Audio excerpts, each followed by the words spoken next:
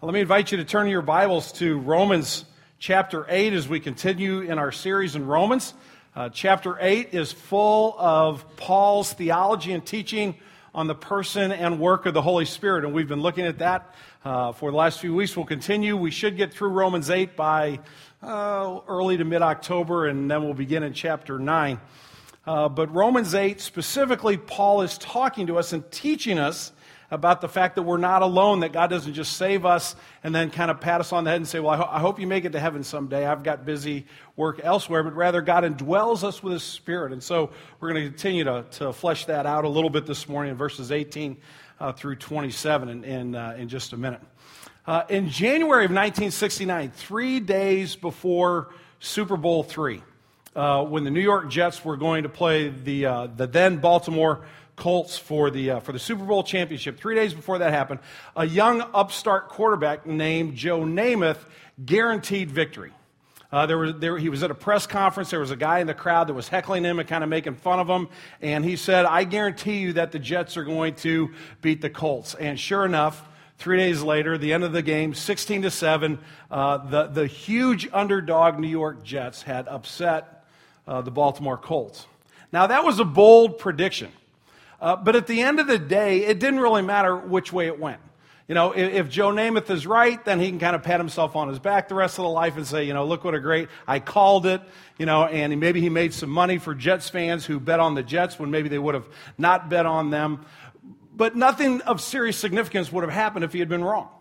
The world would not have stopped. People's lives wouldn't have been all that impacted. So bold prediction, yes, but serious consequences, not really. Well, as I said in Romans 8, Paul is teaching us about the life that believers have through Christ, in Christ through the Holy Spirit. That our relationship with God is founded upon salvation through Jesus and what He has done for us on the cross. But there's actually a new life that indwells the believer in the person of the Holy Spirit. Paul's also been teaching us that the Holy Spirit empowers us to battle sin, to deal with the sinful nature that still remains in us, that is kind of dying a slow death and doesn't give in or give up easily. And Paul has reminded us that the Spirit actually empowers us to deal with sin.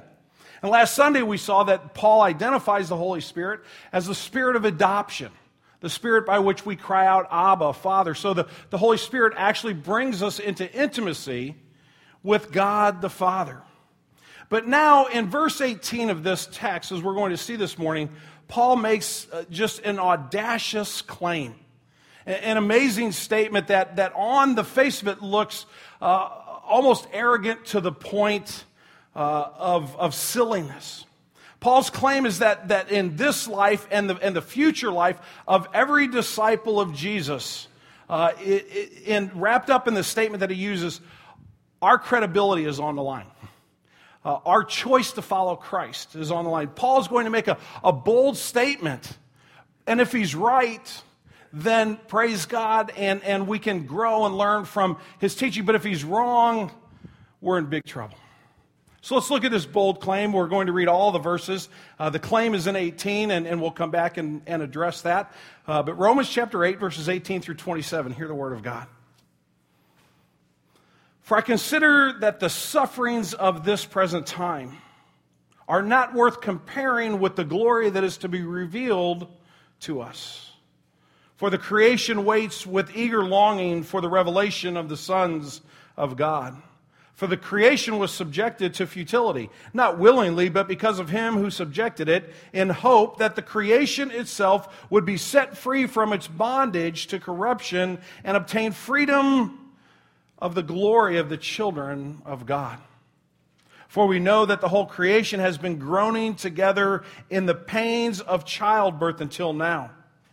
And not only the creation, but we ourselves, who have the first fruits of the Spirit, groan inwardly as we wait eagerly for adoption as sons, the redemption of our bodies.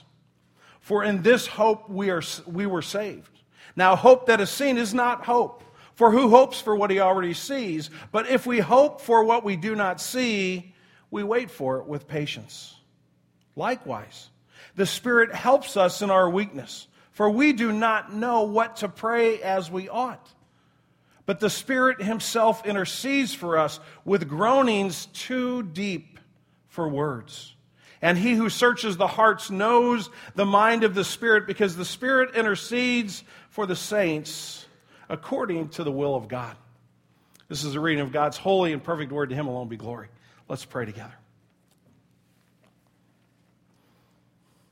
Father, as we come to study your word this morning, we come from a variety of different backgrounds, from a variety of different circumstances. Lord, some of us come this morning filled with great joy. The week past was one in which we saw your hand working in our lives. It was a week in which there were successes to be appreciated. There were things that happened in our families that brought us great contentment, thankfulness. Father, others of us have had weeks that were filled with great struggle and great pain. A week that had more questions than it had answers. And Father, maybe for many of us, we had some of both. Father, every person in this room comes needing to understand your word. We have that in common, regardless of our different backgrounds, our different experiences in life. There isn't a person in this room, from the one who will deliver the message to all who will hear, that doesn't need the power of God in our lives. Lord, we are weak. We are frail. We are fallible. Our thinking is limited. Our worship at times is not only less than should be desired, but is hollow and empty. So, Lord, we come this morning seeking your face. We come this morning longing for your truth and for your power in our lives. Lord Jesus, we come to sit at your feet and to hear your word. What I have to say is of no importance, of no value. It is no better than anyone else's philosophy or idea. So, Lord Jesus, if it is the word of man that we hear, then we waste our time. But I pray that we would worship you in our minds and our intellect, and that your Holy Spirit would lead and guide this conversation, this interaction with the living word of God. Jesus, forgive me for my sins. I pray that you would not let me stand in the way of your people gathered together in this place hearing your word. We pray that your Spirit would indwell us and teach us by your grace and your mercy. We pray in Christ's name. Amen. Well, verse 18 offers this pretty astounding assertion. Let's look at the verse one more time. Paul says, "For I consider the sufferings of this present time are not worth comparing with the glory that will be revealed to us." Now, you might look at that on the surface and you might say, well, what's the big deal? And others of you might grasp it pretty quickly. But what Paul is saying here is that disciples of Jesus, when he uses that term, the sufferings of the present time, he's talking about the sufferings of believers. He's talking about those who have put their faith in Christ. He's saying that disciples of Jesus must respond to suffering based on God's promises. If we could go to that next screen for just a second. He's calling those who follow Jesus to look at their suffering in a certain way. To look at their suffering not on how our culture explains it or defines it, but rather on God's promises. So another way to put it is the coming glory so far outweighs our suffering to make the present struggles insignificant by comparison. Now think about that for a minute. That's either an incredibly insensitive statement and ignores true human suffering, or it is misguided, or there's some truth there that needs to be captured in our minds. But for Paul to suggest that this suffering that we experience in our life is simply not worth even talking about in the same sentence in which we talk about the glory of God seems abrasive. It seems that Paul, you probably wouldn't want him to be the pastor of care in your congregation. You wouldn't necessarily want this guy walking into your hospital room when you've just gotten really bad news. It seems that Paul doesn't necessarily have a grasp on what human suffering is all about. And I think there are three possible reactions to what Paul says this morning, and I'm going to divide the sermon in these three reactions. The first is this, that Paul has lost touch with reality. That Paul hasn't been by a hospital bed lately, or Paul in some way has completely missed the struggle that goes on all around him. Maybe he's just lost touch with reality. The second reaction could be that Paul's never suffered himself. He doesn't understand the statement he's making because he has never experienced any kind of significant loss in his own life. He's never had those moments where he's been up in the middle of the night with no answers, with no understanding and no words to say, just kind of face down on the floor. Maybe Paul's led a charmed life and kind of from his high, lofty, academic, spiritual tower, he looks down and having never experienced suffering, kind of passes judgment on the rest of us. That's the second reaction that could be. The third reaction is that Paul's right. And there's something behind his statement that we need to see as followers of Christ, and as those who are here this morning may be wondering what it means to follow Jesus. Well, let's look at those three reactions and see what we can find. The first one says that Paul has lost touch with reality. Now, when we talk about reality in this particular passage, we're going to look at how Paul views the world, what he says about the world. We're also going to look at what Paul says about the human life experience of disciples of Jesus. Is Paul really in touch with what's going on around him? Well, in verse 20, Paul says that the creation was subject to futility. That the creation was subjected to futility. In verse 21, Paul says that the creation is in bondage to corruption. Now, I'm not going to put the passage on the screen, but I'm going to go back for you just a minute to Genesis chapter 3, where Paul bases this statement not only on his observation that the physical world around him is broken, but also on how it all began. And because of man's sin, as God is passing judgment, one of the things that God says to Adam is this: because you've listened to the voice of your wife and have eaten of the tree of which I commanded you, you shall not eat, cursed is the ground because of you. In pain you shall eat of it all the days of your life. Thorns and thistles it shall bring forth for you. And you shall eat of the plants of the field. By the sweat of your face you shall eat bread till you return to the ground, for out of it you were taken. For you are dust, and to dust you will return. God says to Adam, I made this perfect planet, and you've been in perfect harmony with creation, but now that's broken. And you're going to plant seeds, and what's going to come up is thorns and thistles. Paul goes on to explain it in verse 22 by saying creation is now groaning in the pains of childbirth. Groaning in the pains of childbirth. I heard about the daughter of one of our elders who lives up in Seattle, who just gave birth to a little one, and 55 hours of labor. Oh my goodness, I can't even begin to get my mind around that. We have 3 children, and all 3 of our kids' labors were extremely difficult, very, very difficult, and I think they were hard for Cindy too. But I was exhausted when we were done. Most of the women in this church should probably bring like tomatoes and raw lettuce and stuff when I say stuff like that, and just throw it at me. Obviously, I'm speaking of Cindy's experience and not mine. But anybody who's been through that knows, oh my goodness, they know that groaning. They know it's very, very real. So real you can touch it. And you look at the headlines and you see the brokenness of our world. We look at everything we've experienced just in the state of Missouri this year. Our most recent Joplin team just got back last night from serving in Joplin, where a tornado, wipes out half of a city. You look at the floods and pestilence and earthquakes and all kinds of natural disasters. And you must conclude when you look at Paul's understanding of this that he hasn't lost touch with reality. He understands. Paul's accurate in his description of the world. But what about our human experience? Maybe Paul gets the world, but he's lost touch with what really happens in the lives of disciples of Jesus. So let's look at what he says on that frame. If we go to the next slide, please. He says of disciples of Jesus in verse 23, he says the believers are groaning inwardly as we wait eagerly the redemption of our bodies. There's that word groaning again. Paul says that believers, that disciples of Jesus, we're groaning as we await eagerly. That the life for the redeemed, the life for the children of God, the sons and daughters of God, is not void of troubles that are common to mankind. If you look just within the Green Tree Community Church family, and you take just the last 7 days, we can look at what the experience has been just in our little small part of the kingdom of God.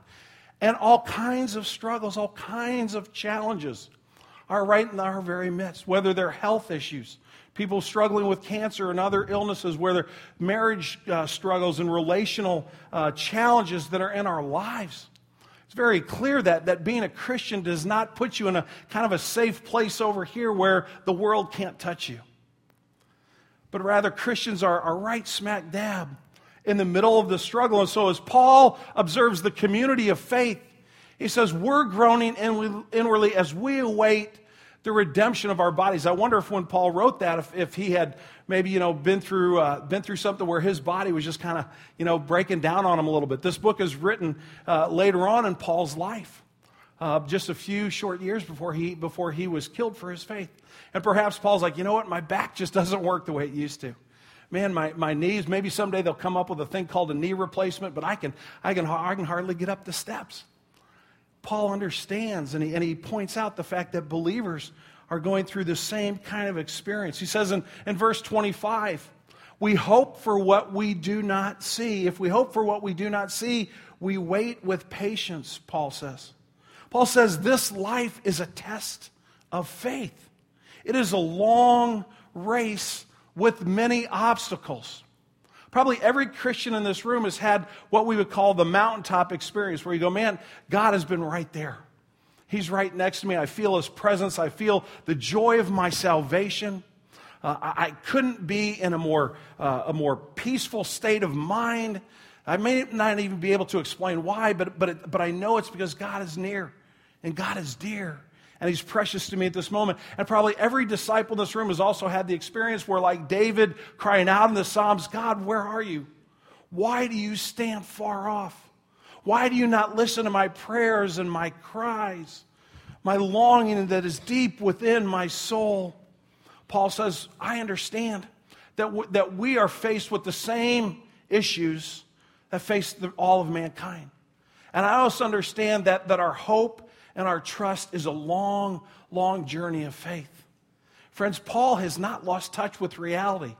Paul understands not only the brokenness of the world, but he also understands the brokenness and the challenges that we face in our life and our relationship with Jesus Christ. I would suggest that Paul is more in touch with reality than many of his critics and many false religions of his day and our day that say, all the pain and all the suffering is just an illusion.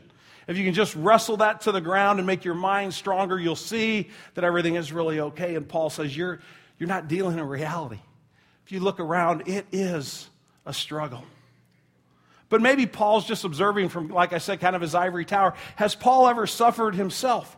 Perhaps Paul just isn't used to or doesn't know what real suffering is all about. Well, we're going to find that's not accurate either. Look at how Paul describes the suffering of the Christian community. We groan inwardly. This isn't underlined in your Bible, by the way. Those are my underlines. We groan inwardly. The Spirit helps us in our weakness. Verse 26, we do not know what to pray for as we ought. Paul puts himself right smack dab in the middle of the struggle. Paul includes himself as one who groans. Paul includes himself as one who is weak. Now, are these just platitudes? Is Paul just trying to kind of get close to us and say, gosh, I really know what it's like, but he really hasn't had that experience himself? The good communicator, the good preacher wants to kind of get next to the folks who are listening and say, I'm right there with you. Is that Paul just kind of trying to manipulate our emotions a little bit to make us think that he's had similar experiences to ours? But as a super apostle, maybe he's never really struggled in that way. Well, I'm not going to put that passage on the screen, 2 Corinthians 11, but I want you to note it. And I am going to read it for you because Paul describes some of the experiences of his life. 2 Corinthians is probably about 2/3 of the way through Paul's missionary pastoral life. And he's recounting to the folks in Corinth some of his human experiences as a church planter, as a pastor who had traveled around the Near East of the Mediterranean preaching the gospel of Jesus. And he says this, I come at a far greater loss, far more imprisonments, countless beatings, often near death. 5 times I received at the hands of the Jews the 40 lashes less one. 3 times I was beaten with rods. Once I was stoned. By that he doesn't mean stone the way a lot of you think stone means. I did that once myself. He's talking about people trying to kill him with a bunch of rocks, okay? 3 times I was beaten with rods. Once I was stoned. 3 times I was shipwrecked. A night and a day I was adrift on the open sea. On frequent journeys, in danger from rivers, and dangers from robbers, dangers from my own people, danger from the Gentiles, and danger in the city, and danger in the wilderness, danger at sea, danger from false brothers, and toil and hardship, through many sleepless nights, and hunger and thirst, often without food, and cold and exposure. And apart from other things, there is the daily pressure on me of my anxiety for all of the churches. Who is weak and I am not weak? Who is made to fall and I am not indignant? To suggest that the Apostle Paul is offering platitudes and doesn't understand the struggle of the Christian community of disciples of Jesus would be a severe error on our part. Again, much like his reality with the world and with the life of disciples, the apostle is more acquainted with suffering than most Christians ever will be in their lifetime. There's a story that was told of an army chaplain who had retired, but he continued to go to a local hospital and visit soldiers who were coming back from overseas who had been wounded and hurt in battle. And he arrived at the bedside of one young man who had been injured in a mine explosion, and he lost part of one of his legs just above the knee. And when the young man woke up, he saw this older gentleman sitting across from him. And the older gentleman he gave him his name and said, I'm a retired chaplain, but I still like to visit, and I'm so sorry for your loss, and began to share and offer compassion. And the man who just had this experience was filled with angst and with indignity and with pain, which is obviously very understandable. And he looked at the old man, he said, what could you possibly know about my experience? At which point the older gentleman had a little sofa, a little stool in front of him, reached out and pulled his artificial leg up and set it on the stool. And he said, more than you could ever know, son. And that began a relationship that led that young man to Christ. Why? Because the old chaplain understood what it meant to suffer. He wasn't there to just pat him on the head and say, you know what, that's too bad, I'm so sorry. He was there as a fellow wounded soldier to say, I know the pain. I get it. I understand it. For those of us who would read Scripture and say, it's written by a bunch of people that just don't understand my struggles, perhaps we need to rethink that conclusion. Paul understands the brokenness of the world. He's in touch with reality. Paul also understood firsthand what it means to suffer, which leads me to the third response. Perhaps Paul's correct. Maybe what he said was right. He's given us an honest appraisal of the world. He's freely acknowledged believers' suffering, but he also knows that simultaneously something else is going on all the time. Because just as the cosmos and disciples groan, there is something spiritually profound taking place that uses that exact same word that allows us to see the heart and the soul of God for his people through the person and the work of the Holy Spirit. So Paul says in verse 26, likewise, or at the same time, or running on parallel tracks, might be a way to look at it. So while the world, while creation is groaning, while believers are groaning, at that same moment, likewise, the Spirit helps us in our weakness. The Spirit helps us in our weakness. The Holy Spirit of God does not abandon us. He does not come and go as some would teach. There's part of the Christian community that has the erroneous theology that the Spirit is present sometimes, but He's not present at other times. If you are a disciple of Jesus, if you're a believer in Jesus, the only way that happened in the first place was when the Holy Spirit indwelled your heart and gave you the power to put your faith in Christ. And He will not abandon you ever. He is with you every moment of every day. What has to happen is my trust in Him needs to grow more. Not that He needs to be more present. He is there. The Spirit helps us in our weaknesses. And we have to be honest about our weaknesses, right? We like to think, we want to put on a good face. We've got it all figured out. If I can't get it done on my own strength, then maybe I'll get around to praying. Unfortunately, that's the philosophy of a lot of us, myself included. Somebody comes to me with a problem, and my knee-jerk reaction ought to be to fall on my knees and say, Holy Spirit, I need you. But I scratch my head and I offer a bunch of solutions that don't work, and then I remember that, and then I finally get on my knees and say, okay, Lord, I gotta hand this over to you. Why am I not quicker to acknowledge my weakness? A lot of people have heard the name of Corrie ten Boom and know her story of in the book The Hiding Place, where her family in Holland was very active in helping Jews escape from Nazi imprisonment at the concentration camps during World War II. She was eventually captured. She and her sister were put into a prison camp. Her sister died at that prison camp. But years later, she was confronted at a place where she was speaking about the grace of God. She was confronted with the sergeant from the camp who had beaten her so badly and had mistreated her so badly.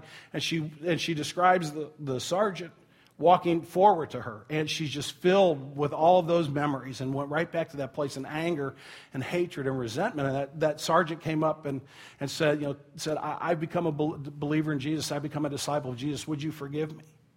And she writes in her thoughts, there's no way in the world I could have forgiven him at that moment. I did not have it within me. But I heard the words coming out of my mouth as the Spirit of God strengthened me in my weakness. Friends, it's exactly when we understand that we are weak that we begin to appreciate what Paul is saying here. The Spirit helps us in our weakness. That's not like a handyman who comes and fixes a faucet.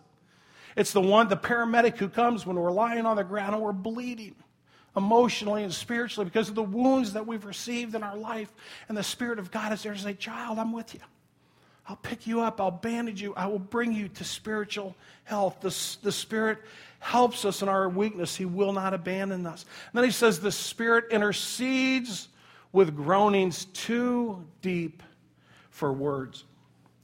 I've been wrestling with this phrase for a long time in my life, and I've re-wrestled with it this week. I don't know that I can explain it to you. I really don't. I think there are times when I kind of come in to the pulpit. This isn't really a pulpit. But there were times when I come up here and I feel very confident that God's given me a clear understanding of His Word. This is a phrase that I continue to wrestle with and will for many years. But what it says is that there's a limitation. I think part of what it says is there's a limitation of my thinking, even in my prayer life. That my prayer life only goes so far because of my flesh. And there are moments when I articulate either the wrong prayer or a prayer that is not sufficient. It doesn't go far enough. I don't have enough understanding of the Word of God, or I don't have enough comprehension from a spiritual perspective what is going on. And in those moments when I'm speechless, when I can't find the words, the Spirit of God groans to the Father in a way that says He knows my pain. He knows my questions. He knows my hurt even better than I. And He's able to continue the conversation with the Father on my behalf. He says, okay, Tom, just sit and be still. I know what needs to be said here. And you won't get it. You won't understand it until you're in heaven. But trust me, I will care for you in this very moment. When you don't have the words, when you can't find it in your heart to talk to God, maybe because of sadness, confusion, anger, hurt, emptiness. At that moment, you're not alone. In that moment of weakness, there's somebody who continues to groan in a way more profound than we can ever understand. And then Paul clarifies in verse 27 when he says, the Spirit intercedes for the saints according to the will of God. Paul doesn't often use the word saints in Romans. It only comes up about 7 or 8 times, maybe 9 times total, which for a book as big as Romans is not that often. But the word saint doesn't mean you're, like a really good person, okay? Let's make sure we get that clear right off the bat. I mean, y'all look nice this morning, but when you think of saints like you haven't messed it up, I know because I've messed it up that's not what it means. But it means ones who are set apart, ones who are called out of. And it's a sense of God has a special provision for His people, that He's going to care for us in a way that those who refuse to put their faith in Christ will never experience. So being a saint is all about God's grace, not about our ability to obey. That's probably what I should have said at the outset. But the Spirit does what He prays for us. He intercedes for us according to the will of God. In other words, the Holy Spirit's prayers, they're always perfect. They're never hindered with a lack of understanding. They're never hindered by imperfect motives. You see, the Holy Spirit, Paul says, is intensely aware of my weakness and your weakness. He's also intimately connected to the love of God that we have experienced through Christ Jesus, and He brings the two of those together in a way that we never could apart from His power. And so this is actually great news, that when the Spirit of God is moaning or groaning in words too deep to understand, when the Spirit of God is helping us in our weakness, it is always according to the will of God, which is of great solace for me. Because there are lots and lots of times that I am either tempted to say, or I say, you know what, Lord, I would not have done it this way. You know, I pray, God, my will be done on earth as it is in heaven, instead of thy will be done on earth as it is in heaven. But the Spirit isn't inhibited by that lack of faith. And so even a moment when my faith is ebbing, the ministry and the work of the Holy Spirit before the throne of God on my behalf is praying the perfect prayer. Paul isn't saying, friends, that the world's not broken. Paul hasn't lost touch with reality. Paul isn't saying that the disciples of Jesus don't struggle and suffer with issues just like the rest of mankind. In fact, if you read all of Paul's writings, you would know that he would be outraged at the idea of someone trivializing the pain that is in the lives of believers. He is not minimizing suffering. He is maximizing the glory of God and the care that God gives through the Holy Spirit for His children until the day that we get home. It's a bold claim, a whole lot bolder than Joe Namath. Everybody's going to forget that in time. But in this bold claim, the Apostle Paul, inspired by the Spirit of God Himself, reminds us to live in the truth of our salvation. That suffering is very real, but it is momentary. And glory is eternal. Our friendship with God will last forever. We do not struggle alone. The Holy Spirit aids us every step of the way until the day we see Jesus face to face. Will you pray with me?